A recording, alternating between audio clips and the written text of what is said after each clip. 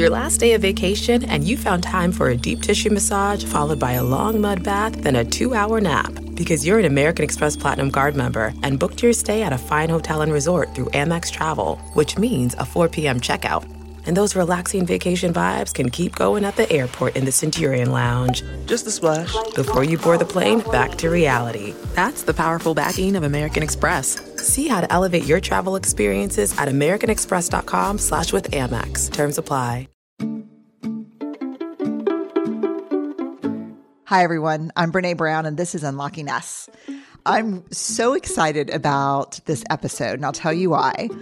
If you are a regular podcast listener, if you're with us on Unlocking Us on a regular basis, you will know the amazing music that leads us into the podcast and the amazing music that takes us out of the podcast. Well, you're going to meet the musicians today behind that music. So the intro music is called Muy Podcasty, and the kind of outro music, or what we lead out with, is called Wonder, spelled Oneder. You'll find out why it's called that. I had no idea.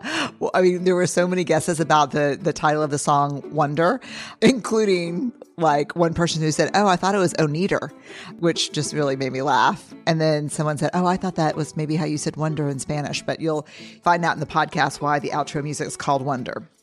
So today you get to meet just two women I love, respect, and think are amazing, Carrie Rodriguez and Gina Chavez. And I'll tell you the story behind the music. Like to separate me from music is to not know all of me. I have no idea whether that sounds like bullshit or makes sense, but that's how I feel about it. Music is my lifeline. It heals me in times of pain. It brings wonder and awe and joy to my life. I love it. And so when we were starting the podcast and I was listening to, I guess you'd call it canned music from subscription services or services where you can use their music, I just thought, I can't. The bread of my soulful conversations in the middle cannot be this. I need soulful intro and outro to these conversations.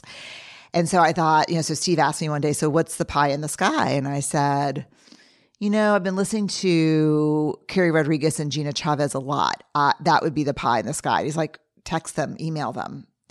And both Austin-based musicians, singers, songwriters. And so I did. And they said, "We're on it." And within a couple of days, I had MP3 files to listen to. And when my friends and I, and when Steve and my kids listened to Muy Podcasty, they were like, that is so very podcasty. I was like, yeah, aka Muy Podcasty. So Carrie Rodriguez, singer-songwriter from Austin, she finds beauty in the most amazing things in the cross-pollination of diverse traditions. She melds fiddle playing, vocals with Americana attitude. She began playing the violin at age 5. By age 10, she had performed as a part of a group at Carnegie Hall, and she continued the classical track in her first year at Oberlin Conservatory. She then shifted gears to pursue her true love affair with the fiddle, staying true to her Texas roots at the Berklee College of Music. She's released 5 solo albums, studio albums, 3 live albums, 3 albums with legendary Chip Taylor, incredible Texas singer-songwriter. In 2017, Carrie founded a highly acclaimed ongoing concert series at the historic Cactus Cafe in Austin.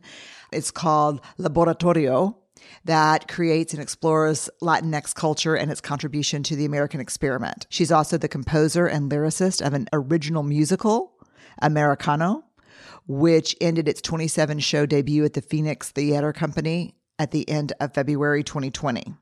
10 consecutive sellout performances.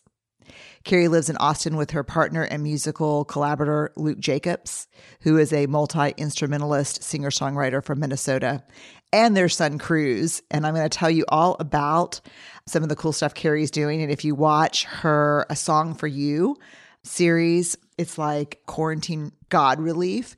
You'll meet Cruz, who directs the whole thing and produces it. Gina Chavez. I just smile when I think of Gina Chavez because if I need to fire up around something, I listen to a lot of her music and I'm like, I got this. She is a wife, a philanthropist, an award-winning independent musician. She's a proud native Austinite and a 12-time Austin Music Award winner, including 2019 Best Female Vocals and 2015 Austin Musician of the Year. Her NPR Tiny Desk concert has more than 1 million views, and her hour-long PBS special is available nationwide. You got to watch Gina Chavez NPR Tiny Desk. Incredible. And you get to know her and really see her. It's so good. Gina's music is deeply personal. Her passionate collection of bilingual songs takes audiences on a journey to discover her Latin roots through her music as she shares stories of her life in Texas as a married queer Catholic. True, Gina and her wife met, this is the greatest story, at the Catholic Student Center at the University of Texas at Austin. Gina tours internationally as a cultural ambassador with the U.S. State Department and runs Niñas Arriba, a college fund she co-founded with her wife for young women in gang-dominated El Salvador. And her first all-Spanish language album, La Que Manda, The Woman in Charge, is now available everywhere. So this is just a soul balm, not bomb, B-O-M-B, but balm, B-A-L-M, conversation. I know that you will love and appreciate Gina and Carrie as much as I do. And this is definitely one of those shows where you'll need to visit the show notes at the end to find out all the things they're doing and where you can listen to them and learn more about them. Enjoy. Okay, so I have to tell both of you that people are obsessed with the music that y'all wrote and performed for Unlocking Us. I mean, people love it. So 2 songs. The first one you named, I remember when it came over for me to listen to tracks. Okay, they're both laughing right now. The first one, tell us what the first one is named. I don't even know. Is it? Oh, that one's Muy Podcast. Muy Podcasty. Muy Podcasty. Well, okay. Can I just say, like, I never expected you to actually put the names on your website as if like, the names meant anything. I was like, oh my God. Because it's the best named podcast song ever. And it was really funny because you sent us like 5 tracks maybe. And everyone listened to them and everyone came back and said, that one is very podcasty. And I was like, I know, because it's named Muy Podcasty. Okay, well, actually, what you didn't know is that actually was the name of it, was Very Podcasty. And I think I made a unilateral decision to make it cooler by calling it Muy Podcasty. Carrie, correct me if I'm wrong, but I think we were calling it Very Podcasty. I have completely forgotten, but that's awesome, Gina. I bet you if we looked in our voice memos, it would actually be called Very Podcasty. Because that's what we decided. Like when we got together, Carrie, it was so funny because she started plucking and she was like, plucking. I feel like this is really podcasty. It's like plucking sounds, like just sounds podcasty. And so we both were like, well, it's really podcasty. That's basically what the name is. It's great. Yeah, I just fell in love with it. And then our kind of out song is Wonder, which is so beautiful. How long have y'all been collaborating? Well, the first time we collaborated was, what, Gina, about 2015? Is that right? Sure. Well, it was when you invited me to write with you. We met at the Songwriter Serenade, which is actually, you would know more about the Songwriter Serenade, but I had entered as a contestant. Carrie was a judge. And I ended up winning the contest. And I was like freaking out because I have been following Carrie's career in music, and she was Carrie Rodriguez. Like just getting to meet her was so cool, much less win this contest that she was a judge in. And part of the winnings was, I think it was that night or the next night, I got to open for her at the Bugle Boy. And so we're sitting in the back room at the Bugle Boy, and she and Luke are sitting over there, and I'm just like, oh my God, Carrie Rodriguez is right over there. Gina. Like I'm opening for her. I'm serious. Like I was like freaking out. So then I think it was maybe a month later, you were working on Lola. Yeah. And you basically said, hey, let's collab on a song. And I freaked out again. And then I said yes. And then we wrote La Última Vez together. Yeah. I mean, I was just blown away, Gina. Meeting you at Songwriter Serenade, I was blown away by your talent. It was like, how do I not know this woman? I'd heard your name in Austin constantly, but I had not gotten to see you. And it just was like, oh my God, this is the most powerful woman I've ever seen in my life. And here we are.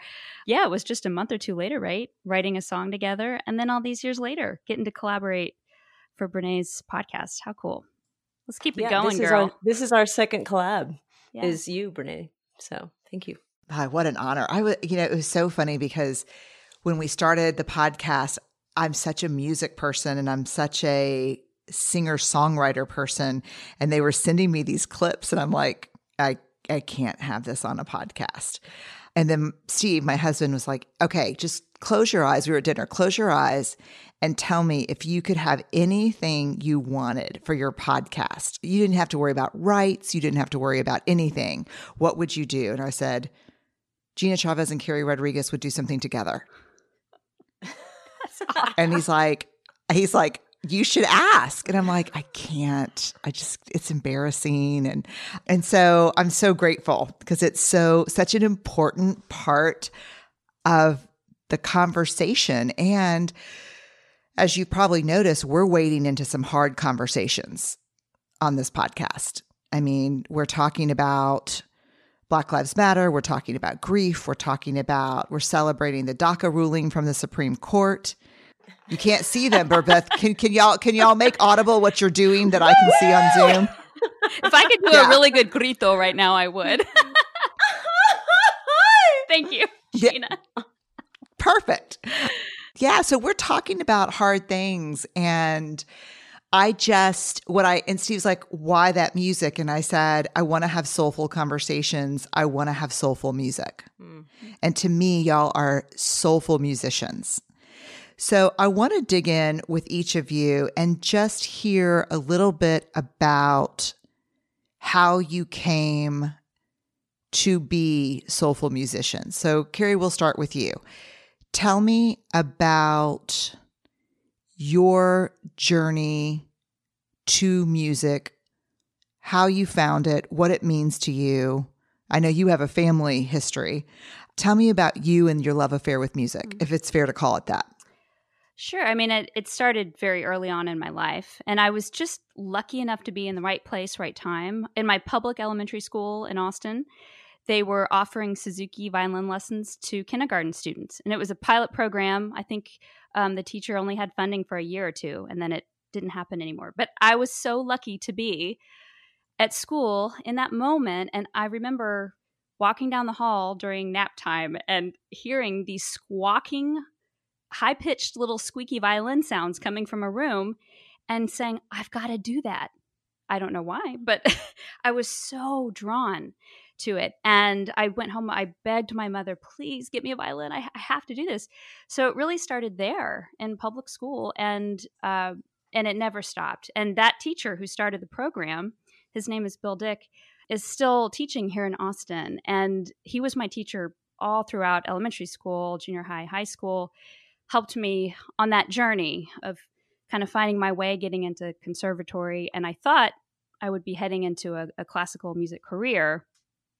I think just growing up here in Austin, being exposed to so many different kinds of music, it just ended up being impossible to stay in that career path where I'd be playing music written by other people many years ago, even though it's an amazing body of work. I ended up finding other things with the violin, and it's a lot to sort of sum up in a short conversation, but your whole life. Okay. My whole life. In terms of like finding, soul and being able to feel deeply with music and express deeply, I would say that classical background has a lot to do with it. And there's a depth there that is still with me, even though I've lost some of the chops. The soul is there. And then my first gig after I finished college was with a great soulful songwriter named Chip Taylor. So Chip is known for writing Wild Thing, Angel of the Morning, but he also continues to write incredibly moving, sensitive, empathetic songs. And, when I first started working with him, I had never sung before. That was not part of what I did. I was a violin player. Yeah. Wait, what? Yeah. I mean, I didn't think I had any kind of decent singing voice. This was just not part of my skill set that I knew of. And so he hired me to play fiddle. I was like 21 years old. We start touring. I'm finding myself, playing in Europe for amazing people and doing shows with John Prine. We did an opening couple of shows back then with John. And Chip had me sing a little bit of harmony, then said, how about singing a duet with me? And I was terrified. I mean, knees knocking, like completely nervous. But that was the beginning of that. And a year later, we were releasing our first duet CD. And he taught me so much about believing 100% in the song, being in that moment, no matter what, connecting to that song on your deepest level so that other people feel that. Like not worrying about perfection.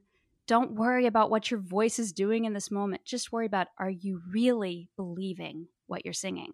And I have taken that with me ever since. I mean, that is the most important thing.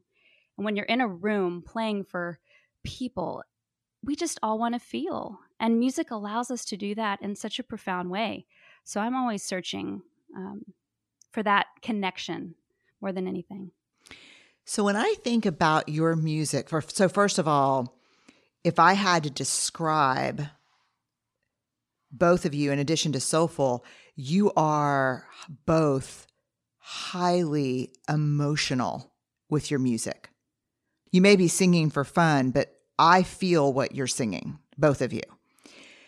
So let's go to Gina, and then I have the same question for both of you that I want you both to answer separately for me. So Gina, tell me about your trip to music, your walk into music.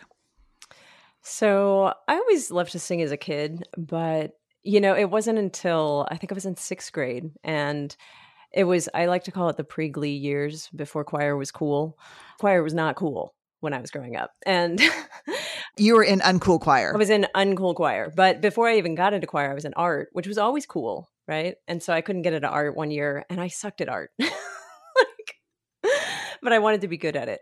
And so my mom said, hey, you love singing. Why don't you get into choir? And of course, my initial reaction was, ew, choir. That's nerdy, So I get into choir. And one of the first things we had to do was sing Amazing Grace in front of the entire choir, which our choir, I think, was like 40 kids. It was big. And anyway, it was there not only rehearsing at home, but then hearing myself in comparison to my peers that I realized, oh, I'm okay at this. I'm pretty good at this. And so, of course, I think when you're able to find a skill that you're decent at, you like it better. And so, I had great choir programs. I was also a public school kid, and the programs that I was in ended up turning into like a fine arts academy, and it just shows the value of arts in the schools. And, we in our high school choir, we did everything. We did Mozart's Requiem. We did show choir. We did dance routines. I was in theater, and so we had kind of a breadth, and that was really my training. I didn't have any formal training. I picked up a guitar at 18, and when I went to college at UT, hook 'em horns, and and I was a journalism major. I was not a music major. I don't have any formal training really in music other than my choir programs. And I literally picked up guitar and was too lazy to learn other people's songs. I started learning that song more than words. And I was a new guitar player, and it has a bajillion chords in it. And I remember being like, this sucks. I'm just going to write a 2-chord song and it's going to be great. I love it. And so literally that's what I did. And most of my early songs, actually a lot of my songs are still like 2 chords. And I think it was the beauty of that ignorance actually, I think, propelled me in a lot of ways, because I didn't know what I didn't know. And I'm now at the point in my career where I do know what I don't know. And it's really frustrating, because I'll want to find a chord and it'll take me so long because I don't have a large theory background. So there are some things that are frustrating. I literally had this app on my phone. And one night I was on tour with the US State Department. I'm in the Dominican Republic and far away from my wife. And we kind of had a fight over the phone. And, it's hard to make someone feel loved when you're not there with them. So I just, of course, felt awful. And I had just gotten this new app on my phone, and it was just a vocal recorder. And I literally built an entire song with my voice in like 20 minutes. And then I spent the next 45 minutes trying to figure out what guitar chord to play in order to put harmony underneath it. And I was so frustrated. I was just like, I just built a whole song in 20 minutes. Like, why can't, and so I think But that's incredible. But it just goes to show you that like having those tools, and actually, Brené, that's something I love about your work, is that the way that you give us vocabulary to move through some of the hard things is everything. Not only being able to speak to what we're experiencing, but then giving people the tools to move through it is so important. And so I'm finding with music right now, that's what I want. If I could go to school and actually learn theory, I'm at a point in my career where I would want to do that. But I think if I'd done that as a college kid, I think I would have hated it because I wasn't there. God, it's so interesting. I mean, both of you, if there's one takeaway from both of these amazing stories, invest in public education, art, and music programs, right? Mm-hmm. I mean, like, I can't imagine a world without your voices. It makes me sad to think about the kids that won't be talking about their music on a podcast 20 years from now because those are the first programs cut. Amen. And especially like my wife is a public school teacher, and right now, of course, quarantine time has been kind of nice for somebody like my wife because we don't have kids. And so, she went from 14-hour work days to 2 hours on a Zoom call, with like 6 kids, and on some level, being able to recoup her body and everything, but then knowing that once they get back to school, they're going to be the ones that are asked to make up for the learning loss. Yeah. And I think my 14-year-old son, Charlie, has just discovered guitar and music, and it's unlocked something in him far more than chord progression and a lot of Def Leppard right now. But yeah. So one question I want to ask both of you is, when I think about your music, I think about music in both Spanish and English. I listen to you play. I'm laughing because when we listen to you in the car, and Steve's a really big music person too, but he's also a big Tejano person music. He really is into Tejano music. And so he'll say, the thing about Carrie and Gina is you're not sure if you're listening to someone who wrote that last week or wrote that in 1941. There's something timeless, but there's also a huge loving embrace of your heritage in your music. I want to hear from both of you individually about that commitment, that honoring, and that tradition that you are neither one of you seem, you're like, this tradition will not die on my watch. That's what I hear when I hear your music.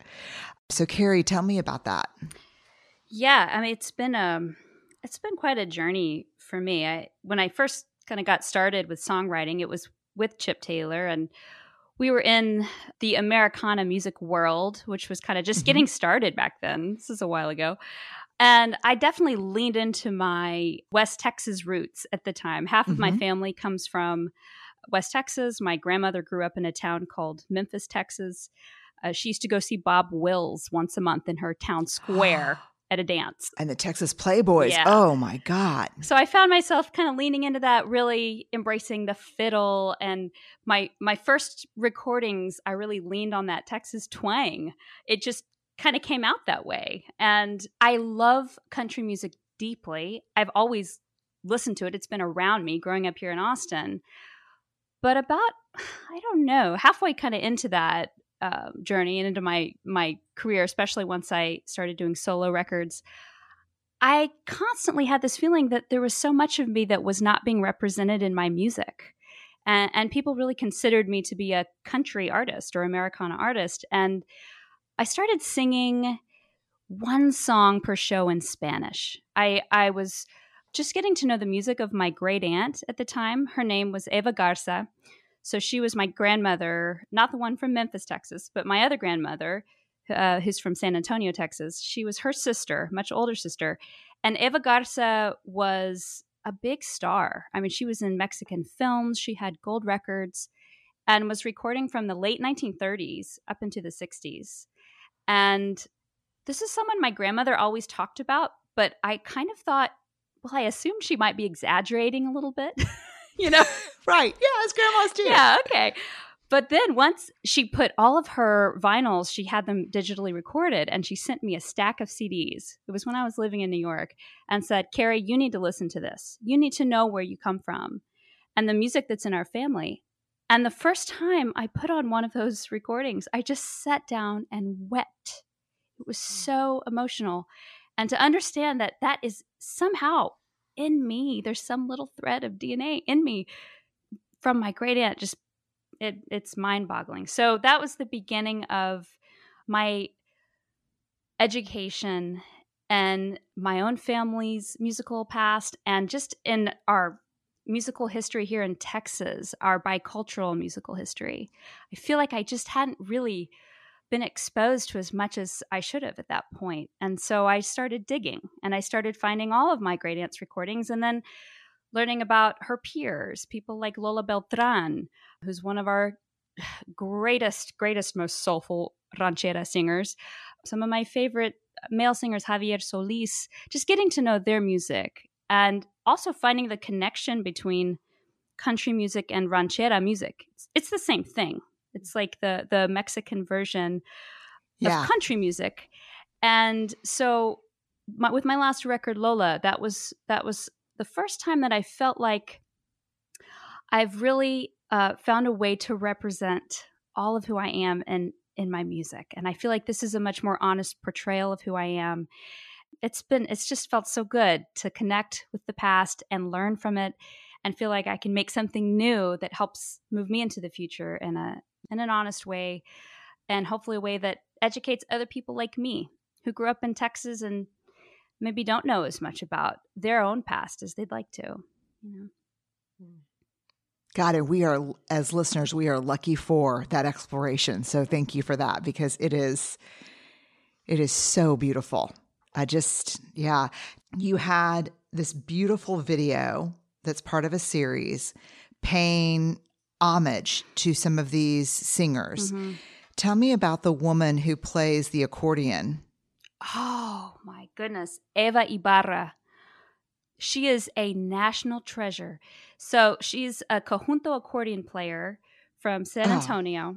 She's been playing since she was 6 years old. I don't know exactly how old she is now. She's an older woman. First of all, conjunto music is a very traditionally male-dominated genre of music. Very few women participate. So to imagine this little girl, 6 years old, with a huge accordion. There's photographs of her, black and white photographs of her playing with some family members. And it's just so inspiring. So I have this series in Austin that I started a few years ago called Laboratorio. And it's basically a celebration of Latinx culture through music. And we have an all-star band, all Austin-based, and we invite a different guest to join us for each performance. And every guest has some kind of link to Latinx culture. They don't have to be Latinx themselves necessarily. They just need some kind of link. Well, our guest for one of the shows was Eva Ibarra. And she is such a powerhouse. She's probably about, I don't know, she's probably about 5 feet tall, maybe 5'1".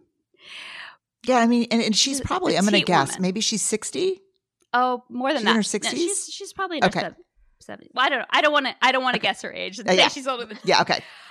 Yes. All I can say is I just want to make sure listeners know that she's not 30. No, like right. She's, yeah. Yes, she's lived. And Eva is truly she's so petite, and yet she is such a powerhouse. She comes out on stage and she just owns it. Like, her presence is huge. Her passion is outrageously huge.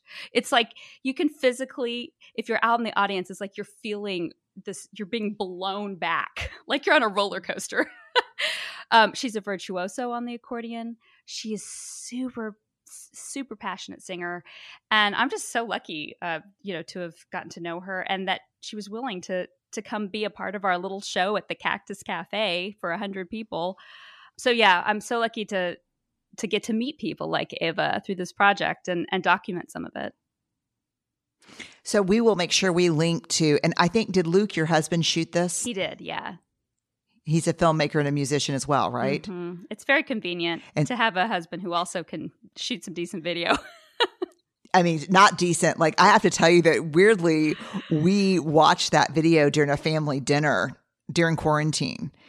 And my 20-year-old, my 14-year-old, Steve and I were both just in tears. Like, we just couldn't eat. We just had to put it was like forks down. And we were just like, yeah, it was just so beautiful. So thank you for that series. We'll make sure if you're listening right now, you can find it. You just have to see this. I mean, it is everything that's right with the world to listen to this woman sing, and the whole special is great. Thank you. So thank you.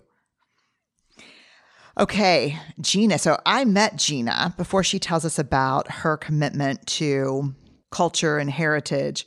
I have to say, when I met her the first time, I was starstruck, and I was like, "Is that Gina Chavez? Is that Gina?" We were doing an event together. Is that right? I opened for you here in Austin for a nonprofit, right? Yeah, I'm trying to remember which nonprofit, but yes, it was like maybe nonprofit education. I wasn't sure, but I was like, and tell me about the song you sang.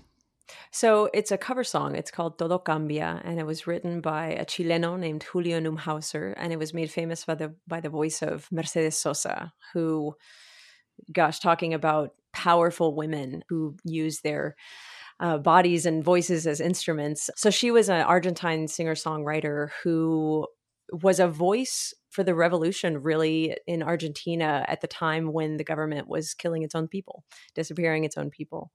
And as I've sung that song around the world, it's been one of those that, I started singing it because I think it's pretty, right? And it's, it's got a great message, todo cambia, everything changes. But honestly, I didn't know a whole lot about it. And as I've sung it around the world, I've literally had people come up to me, especially in Latin America, and say, it's really hard for me to hear that song.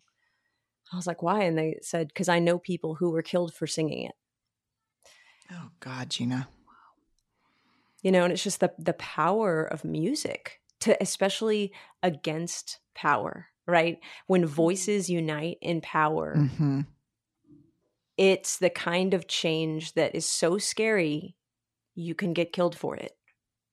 And that's just, it rocks my world, and then I remember singing it in Hiroshima. I got to go to Japan to represent the city of Austin. And I was just thinking, I was like, here's a Texan who didn't grow up with her Latin roots, singing a song written by a Chileno, made famous by an Argentine in Japan, and they would not stop singing. We're literally sitting there in Hiroshima, and I call it the happy Christian fade out. Like when you don't know how to end a song and you just keep like singing the end of it. That is the happy Christian fade out. It was legit, right? And so I'm sitting there, and I was with another songwriter, Nathan Hamilton, another fabulous Austin treasure. And we were supposed to be song swapping. And I swear this song lasted for like 15 minutes because the people there are so, like I said, Isho ni utau, which means sing with me in Japanese. And their faces just lit up, and they were just like, cambia todo, cambia. And they're just like singing. And the song wouldn't end. I was literally trying to do the happy Christian fade out, like trying to get softer, right? And I'm looking over at Nathan saying, I'm like, I'm sorry. No, I don't know. I can't end it. I have to tell you that it was the worst opening act before I go speak, because it took me 20 minutes of my talk to get my shit together because I had mascara down my face. My voice was already, because I was in the audience belting. You carry when you sing that, you carry the voices and the pain and the hope of the people that sing it before you. I've heard it sung before, I have to admit, but never like you sing it. You know what's crazy? That is, thank you for one. That is such a compliment. So we're sitting there. I did a tour in El Salvador. My wife and I did some mission work there, and we have a real connection to El Salvador. And we did a tour. And so we're in, I believe it was a small pueblito named San Antonio de los Ranchos. And these were very rural people, which we had spent some time in rural El Salvador. And it's so rural that men don't talk to women, and vice versa. And that often when we would visit houses, we would ask like the name of their children, and they would say things like, well, the girl, I think she's 3. It's almost like it's a very different way of life, right? And people it was almost like they were social distancing before social distancing was cool. Like you would sit literally 20 feet apart, and that was normal. And so it was a very different way to interact. And so I'm sitting in this room full of people and I'm an audience, like I need audience interaction. And so live streaming right now is killing me. It's hard. So we're sitting in this pueblito and I could not get a reaction out of the audience. A lot of my music is very interactive. I like people to clap and scream and, and at the end of the show, we start singing Todo Cambia. And I'm sitting there like, these people hate us. Like no one's reacting. They want us to get out of here or whatever. And oh my God, they started singing that song like a wave. And these are people that have lived through a massacre. And that's the kind of a song that heals, And so it was wild just to hear you say that. Like there is power in that song. I don't know what it is, but there is power in that song. And it continues to teach me as I tour around the world.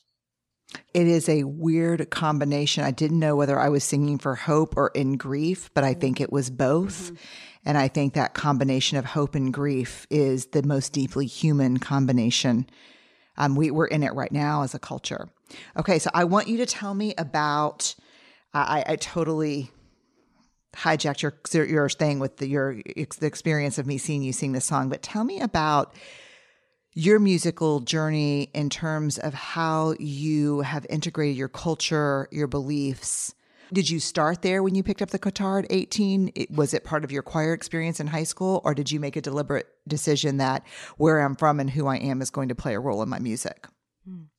So it's funny, Carrie, I love hearing your story. I feel like it's like we're so similar and so different in so many ways because I wish I had grown up in a family that had a musical background. I wish that I'd grown up speaking Spanish or being around music that celebrated my Latino heritage. And I just didn't,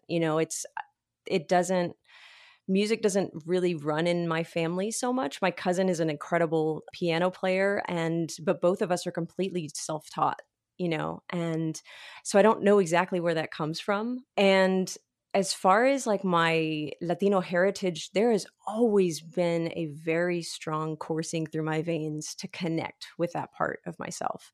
But I didn't grow up speaking Spanish. And, my dad grew up at a time when, of course, it was his mother didn't teach him Spanish because, people were taught in very physical ways that was a bad thing. And so, That's right. So for me, it's almost been like something that siempre me ha llamado la atención. So it's a way to say like it's always like called to me. But it's funny because I didn't find it until I went to Argentina on a study abroad. I was literally in Argentina and I heard this music called chacarrera, and it's a rhythm, it's a folkloric tradition, especially in the northwestern part of Argentina.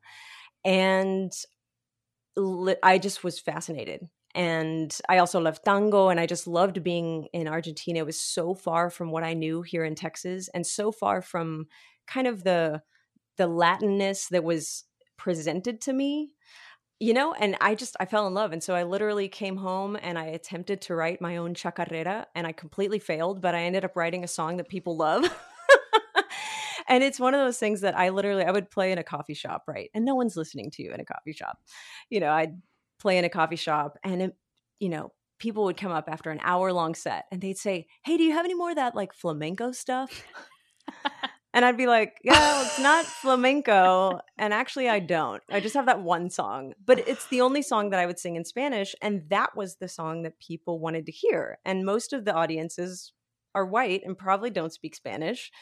And so it was the weirdest thing to me that as I was like, okay, well, I love this too. So let's dive in there. And people have always loved it, and then I'll put out bilingual songs. And I don't know, it's just kind of bringing people along for the journey as I discover my own Latin roots, and people seem to enjoy it and I love it. So hoorah. I love hearing these stories because it so matches the sense of discovery that I feel when I listen to your music, both of you. It's such a powerful part. Okay. I want everyone to know about what you're doing in the world, how they can find out about you. I've got 3 things I want to ask both of you. So can I just ask you and dig in? And if you're listening and if you're like on a run or walking or driving, don't be scrambling because we'll put all this on the podcast page with direct links about how to find them, how to get albums, how to watch what they're doing and be a part of this. Because this is just, these women and their music is the balm we need right now. So Carrie, the first thing I want to ask you about is, oh my God, A Song for You, your series. Tell me what it is and how you came to it. Okay. A Song for You is a video series that my husband and I started. It's the two of us playing songs in our little music room in our 950 square foot home. It is our way of connecting with people right now during this quarantine. We started it the first week of quarantine. So you can go back and see our first video was made probably around March 14th or 15th. It has truly been therapy for me, doing A Song for You. There is so much emotion that I don't quite know how to process and talk about sometimes throughout this whole experience. I know that we're all in the same boat, and so it's like, for me, when I sing a song, I'm able to kind of get down to some lower levels there and process those emotions. So it's really been such a therapy for me to sing songs for people. And somehow I like doing it as opposed to live streaming. I like being able to film these things on our own time, and I can imagine people being there with me and listening, but I don't have to be interacting with the screen in that same way and reading comments and things like that. So I've really liked doing that. Also, my husband is a videographer, which is so convenient during quarantine when you're a musician. Oh my God, I'm so grateful. So, he's had a lot of fun just trying different techniques and things on the video end.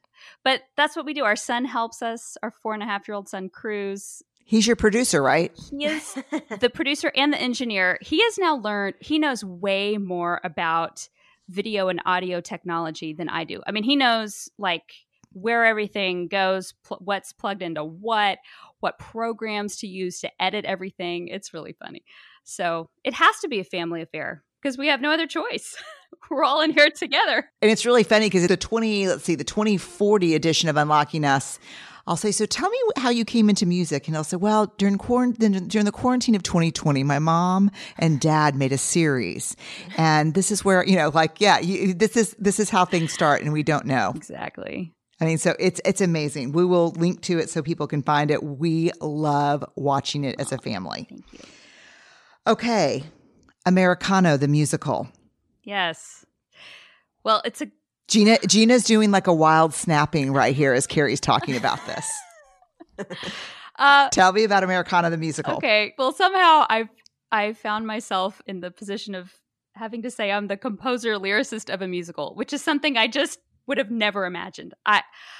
Own it, sister. It's crazy. I mean, I've barely seen any musicals, honestly. I'm just now starting to like catch up because it's just not been something kind of in my world.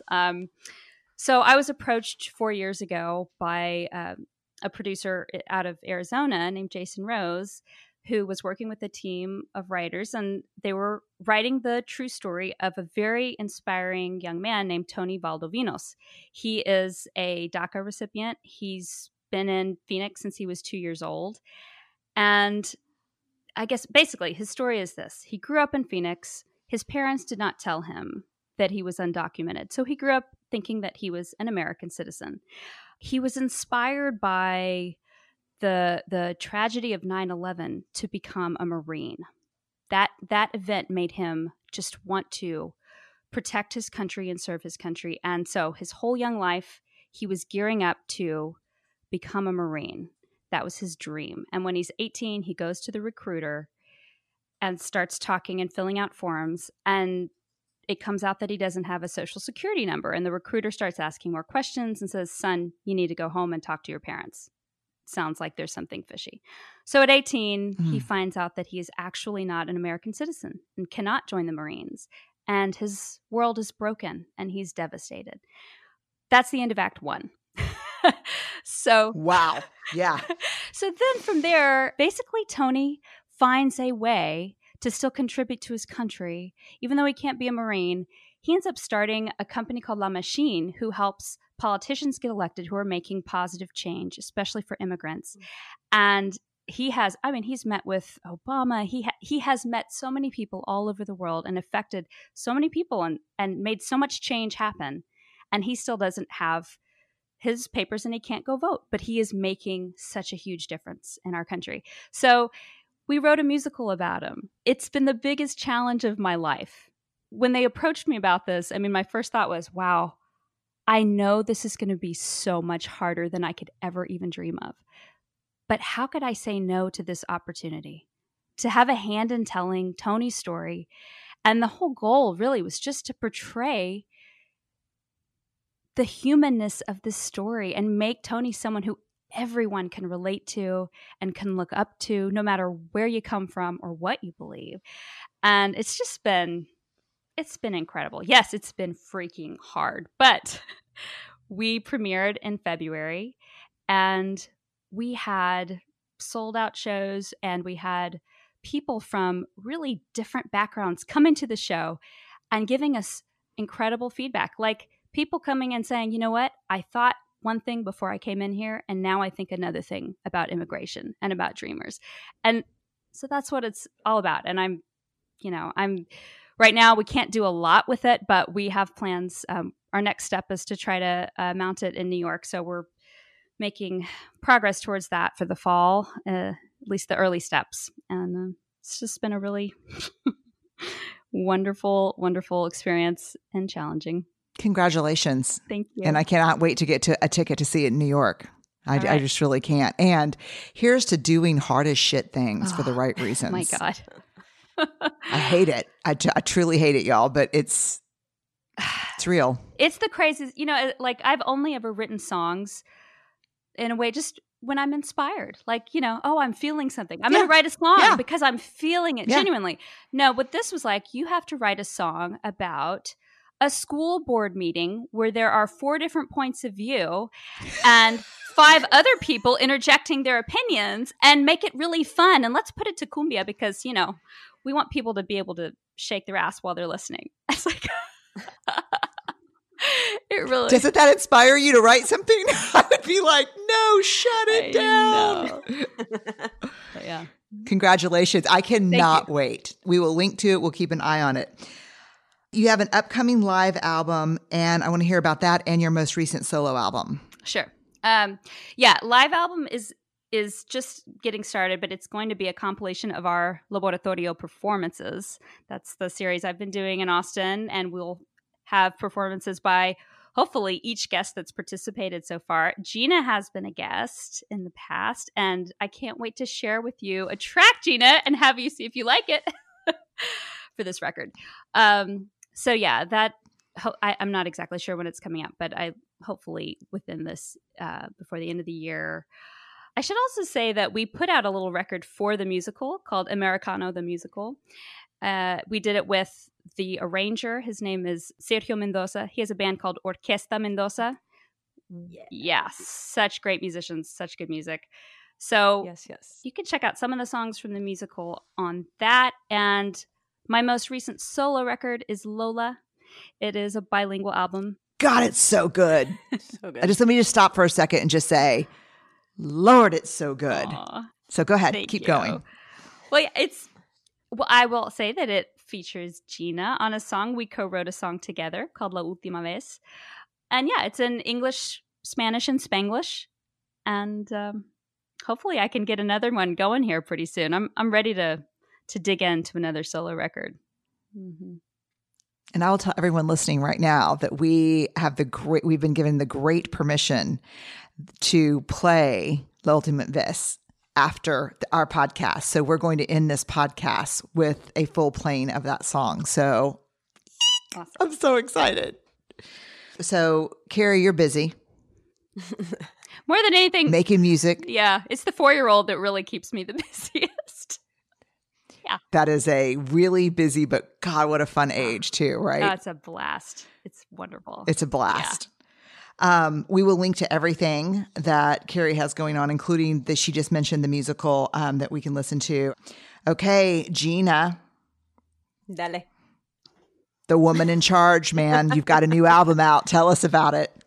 I do, yeah.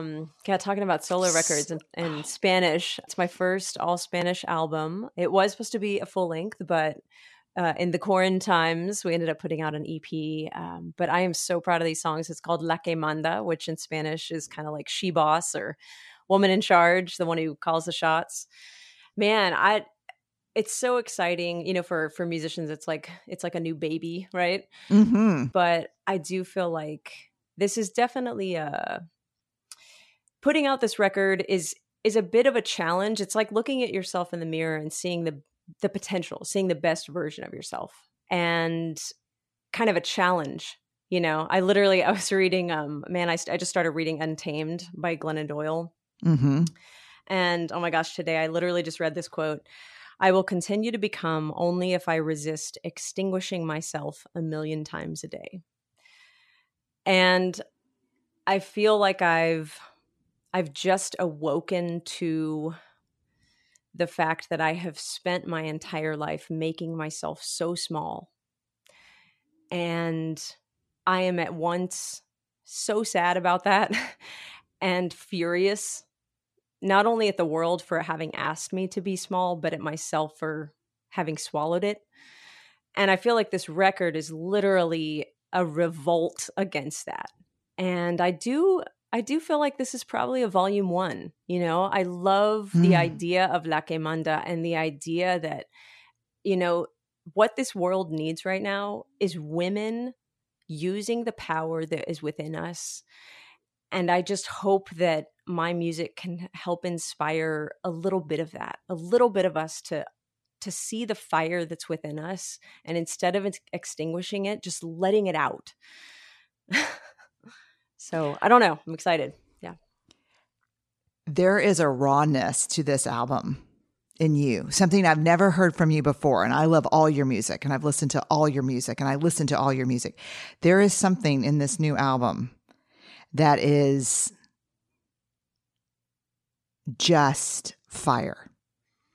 Well, and I feel like too, I've heard this from a lot of people, and I feel it in myself. There's something about singing in Spanish that legitimately feels like a different voice inside of me. And along those lines, the title track was, we actually recorded that in quarantine. So that was the last piece before we could put this out. And it kind of got delayed, of course, because of everything. But we finally were able to record it. And I wanted it to feel very tribal. It's very much percussion and vocals with a teeny bit of guitar, but for the most part, it's percussion and vocals. And even the way I sing it is inspired by an indigenous style of singing.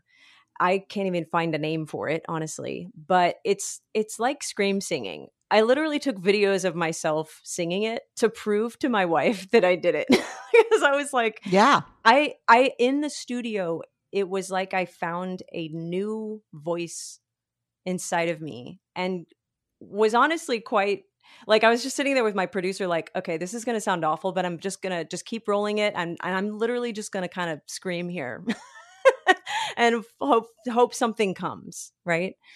And I think in that same way, that's exactly how I feel as a woman, is that it's like, there's this, it's a frustration, it's a rawness, and it's also just this connection to the earth, to how, I don't know, the beauty of women, and how much we've been squashed throughout history and told that we can't, and that we shouldn't, and that we're not leaders. And if we speak up, we're bitches. And, and it's just like, no.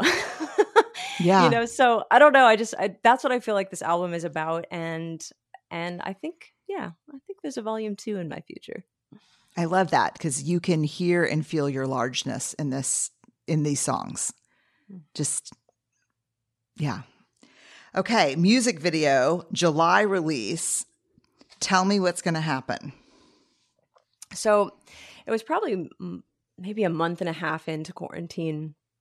And I just remember, so, you have to remember that as musicians, especially, I was literally on the road every Wednesday through Sunday for the most part. And I'm talking fly dates. So we're, getting on a plane with 5-piece band, renting a car, doing the whole thing, right? For weekend tours, short tours. Well, now I'm in quarantine and, of course my wife's in quarantine. And so we're home all the time together, which is beautiful. It's wonderful to finally be able to spend time together, but it's also hard, because it's a new dynamic and you're always in the same space together. And so I just remembered thinking, I was like, it just hit me. It was actually, Brené, after hearing your interview with Tarana Burke and, talking about survivors of domestic abuse, that one day we're literally working out and it just hit me. I was like, oh my gosh, I love my life at home and this is a safe space, but it's not perfect all the time. I cannot even imagine what it's like for people who are not in a safe space to be cooped up. I just started thinking about it and it was weighed so heavy on my heart. And then I thought, you know what? I just had this vision of uniting dancers from across the world and just reaching out to people to speak to survivors of domestic abuse with my first single off the record called Ella, which is a very poignant song about kind of that power of women and revolting against, what the lies the world has told us. And I don't know, it literally was kind of a vision. It just came to me. And so I started reaching out to people on Instagram because the other thing I thought was, well, you know what? Most of us are sitting around not creating in the ways that we used to create. And so what do I have to lose, right? The worst thing someone can say is no. So I literally just started finding dancers that I was enjoying. And, we have a tango dancer from Argentina who lives in Paris. We have a dancer here in Austin who is a traditional Indian dancer. We have hip hop dancers from LA. We've got, I'm trying to think of who else. We have a flamenco dancer. I believe she's from Venezuela, but she lives, I think, in California. And so it's like just being able to pull all of these beautiful, talented artists together to speak to something that is just continually on the rise all across the world. Calls to domestic violence hotlines are through the roof. And so I don't know, I'm really excited about it. And like I said, Brené, I literally think the conversation you and Tarana had was the seed for that. And so I'm excited about it coming out. I've already seen the first couple cuts and, hopefully it'll be coming out soon in the end of the month or beginning of July. So. And actually, the other cool part is that without even having released it, ultimately what we're trying to do is raise money for organizations that support survivors. And so there's a group in Austin, Survive to Thrive, that is run by Courtney Santana, who's also a musician. And anyway, I reached out to her kind of first thing off the bat. And I basically said, here's the idea. Let me run it by you. Can we partner together? And so my fabulous director, Lisa Donato, she actually was able to raise more than $3,000 to go towards survivors of domestic abuse here in Austin. And they've been able to, I believe, put at least 3 women in safe situations through the quarantine. That's amazing. And God, it is like, I keep calling it the crisis inside the crisis. It is really an epidemic right now globally. And so grateful for the work. And if you're listening to Unlocking Us, you'll know when it comes out because we'll make sure you know when it comes out and how we can help.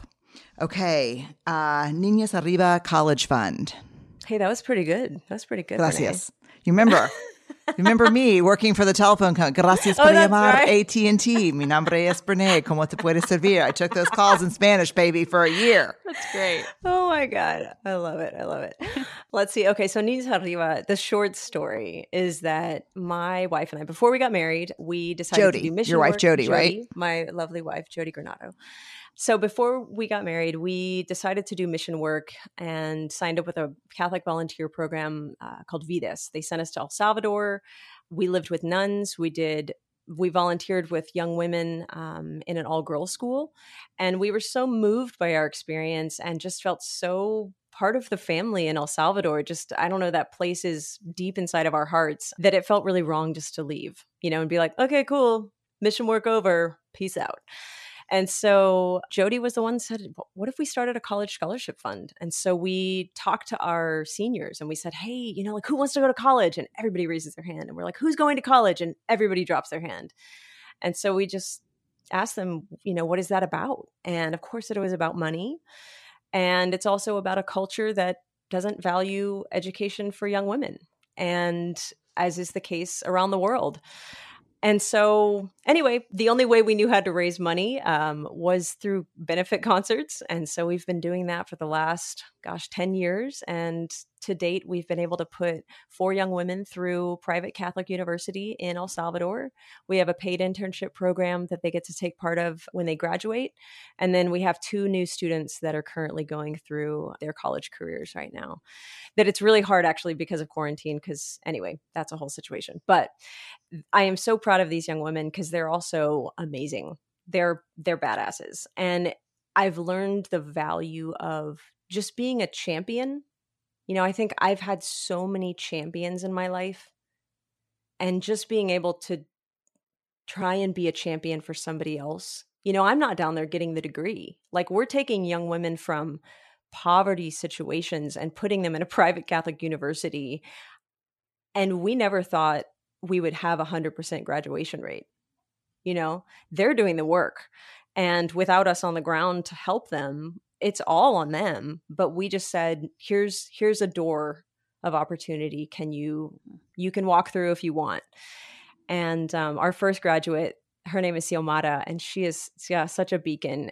Seeing the change in her, her husband at first, she literally had to get permission from him because he doesn't even have a high school diploma, and so in a machista society, for her husband to be okay with her having more knowledge than he does. And so she literally told him, because they had a child, I believe, before they got married. And she basically said, no, I'm not marrying you unless you allow me to go to college. And then now she has children, and her young girls, she told us, we got to go back to El Salvador a couple times and just kind of revisit and reconnect. And she said, my daughters will learn English. They will grow up. They will get a college education. And that's the kind of systemic change that uplifts societies. And that's what's so exciting about all of this. And I will make sure you also know a lot about this college fund also on this page. There's going to be some great, I want everyone to come to these pages. I want you to lean in, fall in love with Carrie and Gina like I have. And I've answered the big quintessential philosophical question I came into this interview to answer, which is, why is your music so soulful? Because y'all are so soulful. I mean, you are both activists, artists. I talk about all the time this idea of integration and this idea of how it's the big developmental stage of adulthood is to stop compartmentalizing ourselves and the pieces of ourselves where we're mother, partner, musician, artist, activist, and just to become integrated. And it's like there's no separation with either one of you. You just bring it all. And we're so grateful for that because you can hear it in your music. You can see it in the work you do. And I'm so proud to have your music on the podcast. I'm so proud that every time before people start listening to these conversations about what it means to unlock who we are, they hear y'all. I mean, I'm really grateful. So we're going to go out. Before we go out with the song that y'all have done together, a collaboration, right? Mm-hmm. I have a rapid fire for both of you. And so I'll start with Carrie because I've been starting with Carrie. Gina, you can't listen. Oh, believe me, I studied for this. Oh! Okay, wait. I did not. You know why? It's because you'd call it rapid fire, and then some people end up talking for like minutes on one subject. And I'm like, y'all, it's rapid fire. Come on. Okay. Okay, great. Then you know what? We'll start. You know what? We're going to start with you, Gina. You just invited yourself to go first. Okay, ready? Then we'll go to Carrie. I asked for it. Okay, and you know what? I'm not even pausing between them. We're going to go fast. Are you ready? Okay, go. Look, y'all know Gina. She is not scared, so trust me. Okay. I'm Number one. Okay. Number one, fill in the blank. Vulnerability is? Believing in myself. Number two, you're called to be very brave, but you can feel the fear in your throat. What's the first thing you do? Think of 10 people that should have been called before me. And then I just say yes anyway. I love that. Okay. What is something that people often get wrong about you? That I'm thoughtful. I'm really not. Oh my God. love My you. wife and I I love these we're laughing so much about this. It's so true, though. It's my wife who's thoughtful. It reflects It on rubs me. off. Yeah, that's good. The last TV show you binged and loved. La Casa de Papel, or Money. It's also called Money Heist in English. So good. Favorite movie, one of them. Monty Python and the Holy Grail. Oh my God. Wafer Thin Mint. Okay. Grail. A concert that you'll never forget. Brandy Carlisle. Favorite meal. Anything my wife cooks. That's a cop out, I'm sure. Favorite meal that she cooks. I just love everything she does. She does a Korean bowl that's really good. Okay. What's on your nightstand? A ginormous champagne bottle that was made into a lamp that was at my grandparents' wedding. Oh, God, that's amazing. I know. I love it. Okay. A snapshot of an ordinary moment in your life that gives you joy. Okay, so my wife and I just bought. Well, didn't just buy. We have a big couch. We finally bought like a grown up couch, and there's a chaise lounge on it.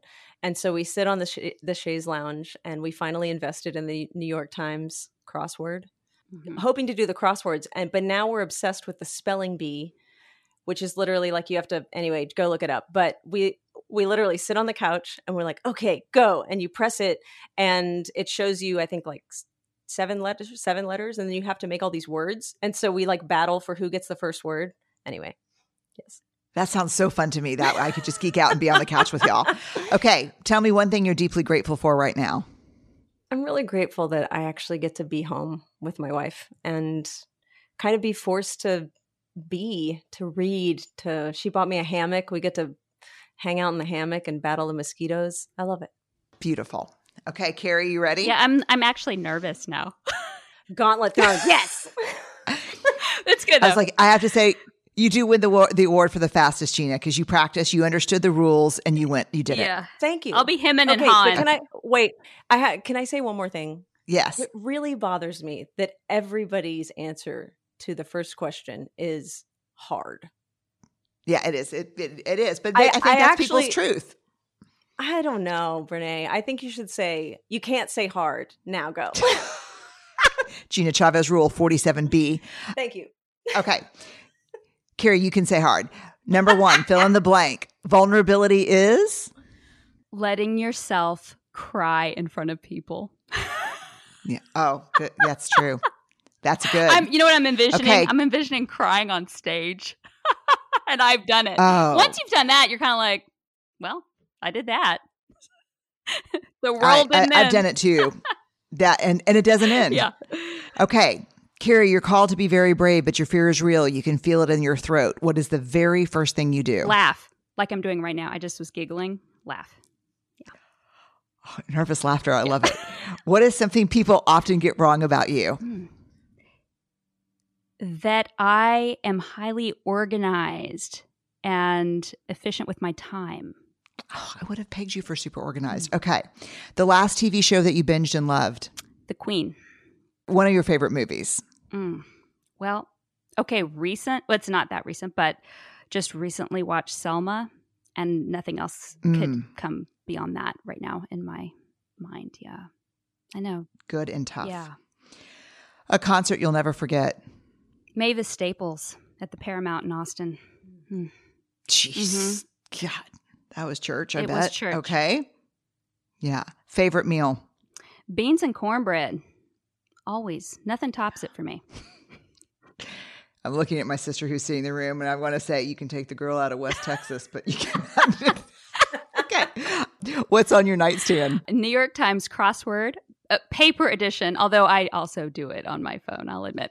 And the most recent Texas Monthly with your beautiful face on the cover. Lord. And some earplugs, good earplugs. Very important. Very important if you've got a partner that requires earplugs. Okay. A snapshot of an ordinary moment in your life that gives you true joy. My morning jogs with my son. So they used to be casual jogs when he was riding a balance bike at our local park, but now he just started riding a big boy bike. So now I am running my ass off chasing him. But it's still a moment faster. Of joy. Yeah. Yeah. What's one thing you're deeply grateful for right now? Being with my family. being in this little house with the people I love the most in the whole world. Okay. If you know them, you know more about them. If you're just meeting them for the first time, you can thank me later. Carrie Rodriguez, Gina Chavez, the amazing musicians who wrote, composed, and performed the music for Unlocking Us. And one of you want to tell us about the song we're going to listen to on the way out? It was funny when we were coming up with ideas to send you. I think this was the last one, and I played a version. It's literally a one chord song, true to form over here. It's a one chord song that I had words to, and it's an actual written song. And then Carrie just started playing fiddle over it, and we both were like, yes, it is a one chord song. Is that why it's called Wonder? Yes. Oh my God, because it's spelled Oneder. Because I didn't know why, but I was like, look, they're even clever. It's like a play on words. I don't know what it means, but it is so good. So Wonder. So you'll hear that. You'll hear the fiddle and is it guitar. The uke? It's a guitar. Yeah. Okay. So tell me about La Última Vez. La Última Vez, was a song we wrote together. I was pregnant at the time. I remember Gina and I had just met at that songwriting competition, and she came over to my little garage apartment in Hyde Park. And I remember I was so jealous, Gina, because you brought wine.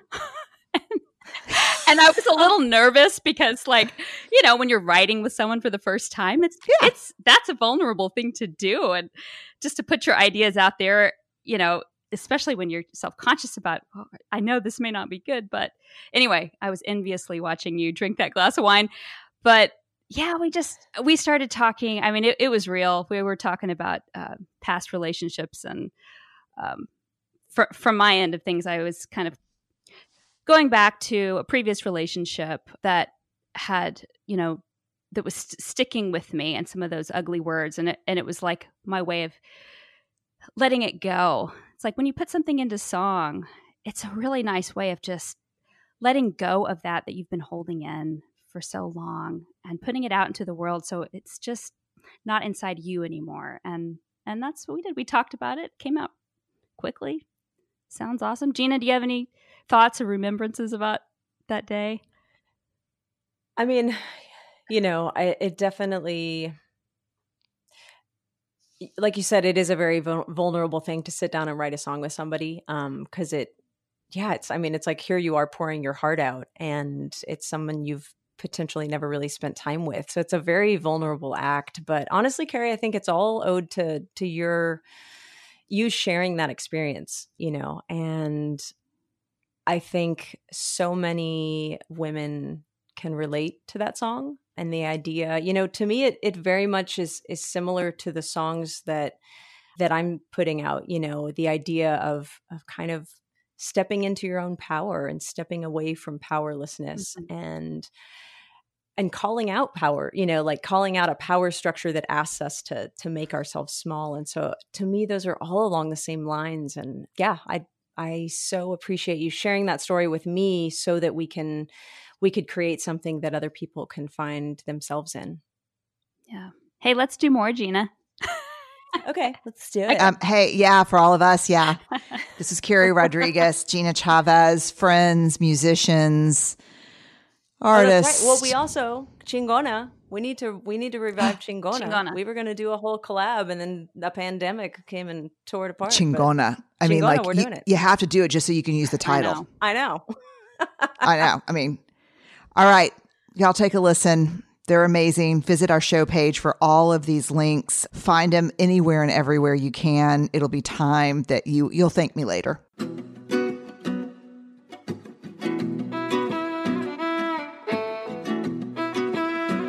Okay, that little 10 seconds of a song that you just heard was the Wonder song, which is so fun. Wonder as in one chord.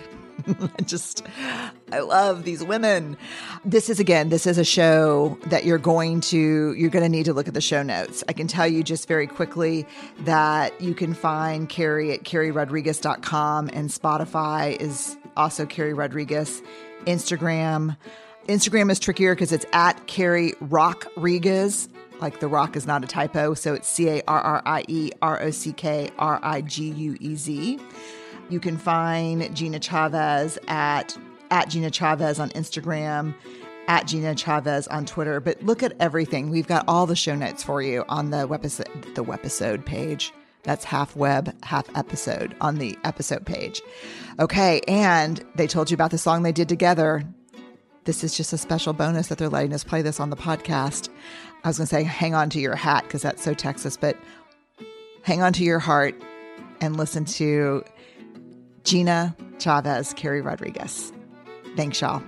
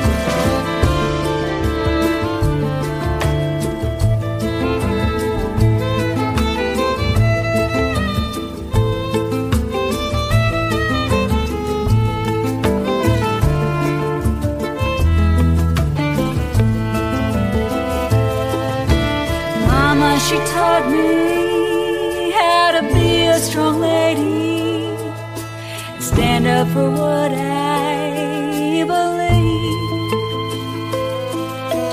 What downs you gave me linger on in my memory.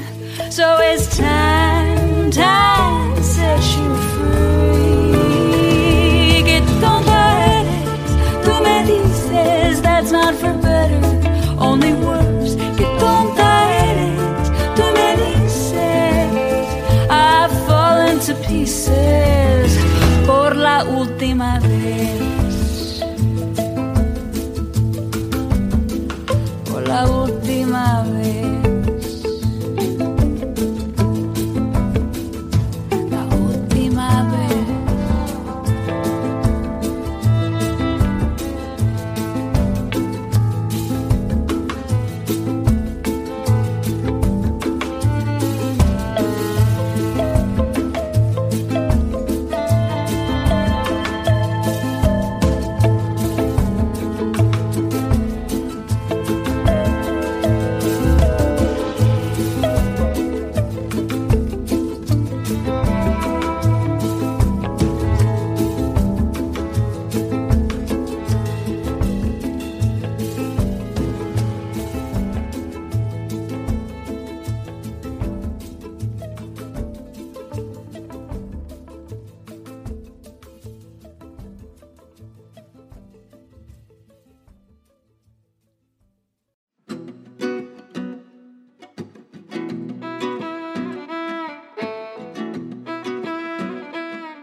Unlocking Us is produced by Brené Brown Education and Research Group. The music is by Carrie Rodriguez and Gina Chavez. Get new episodes as soon as they're published by following Unlocking Us on your favorite podcast app. We are part of the Vox Media Podcast Network. Discover more award-winning shows at podcasts.voxmedia.com.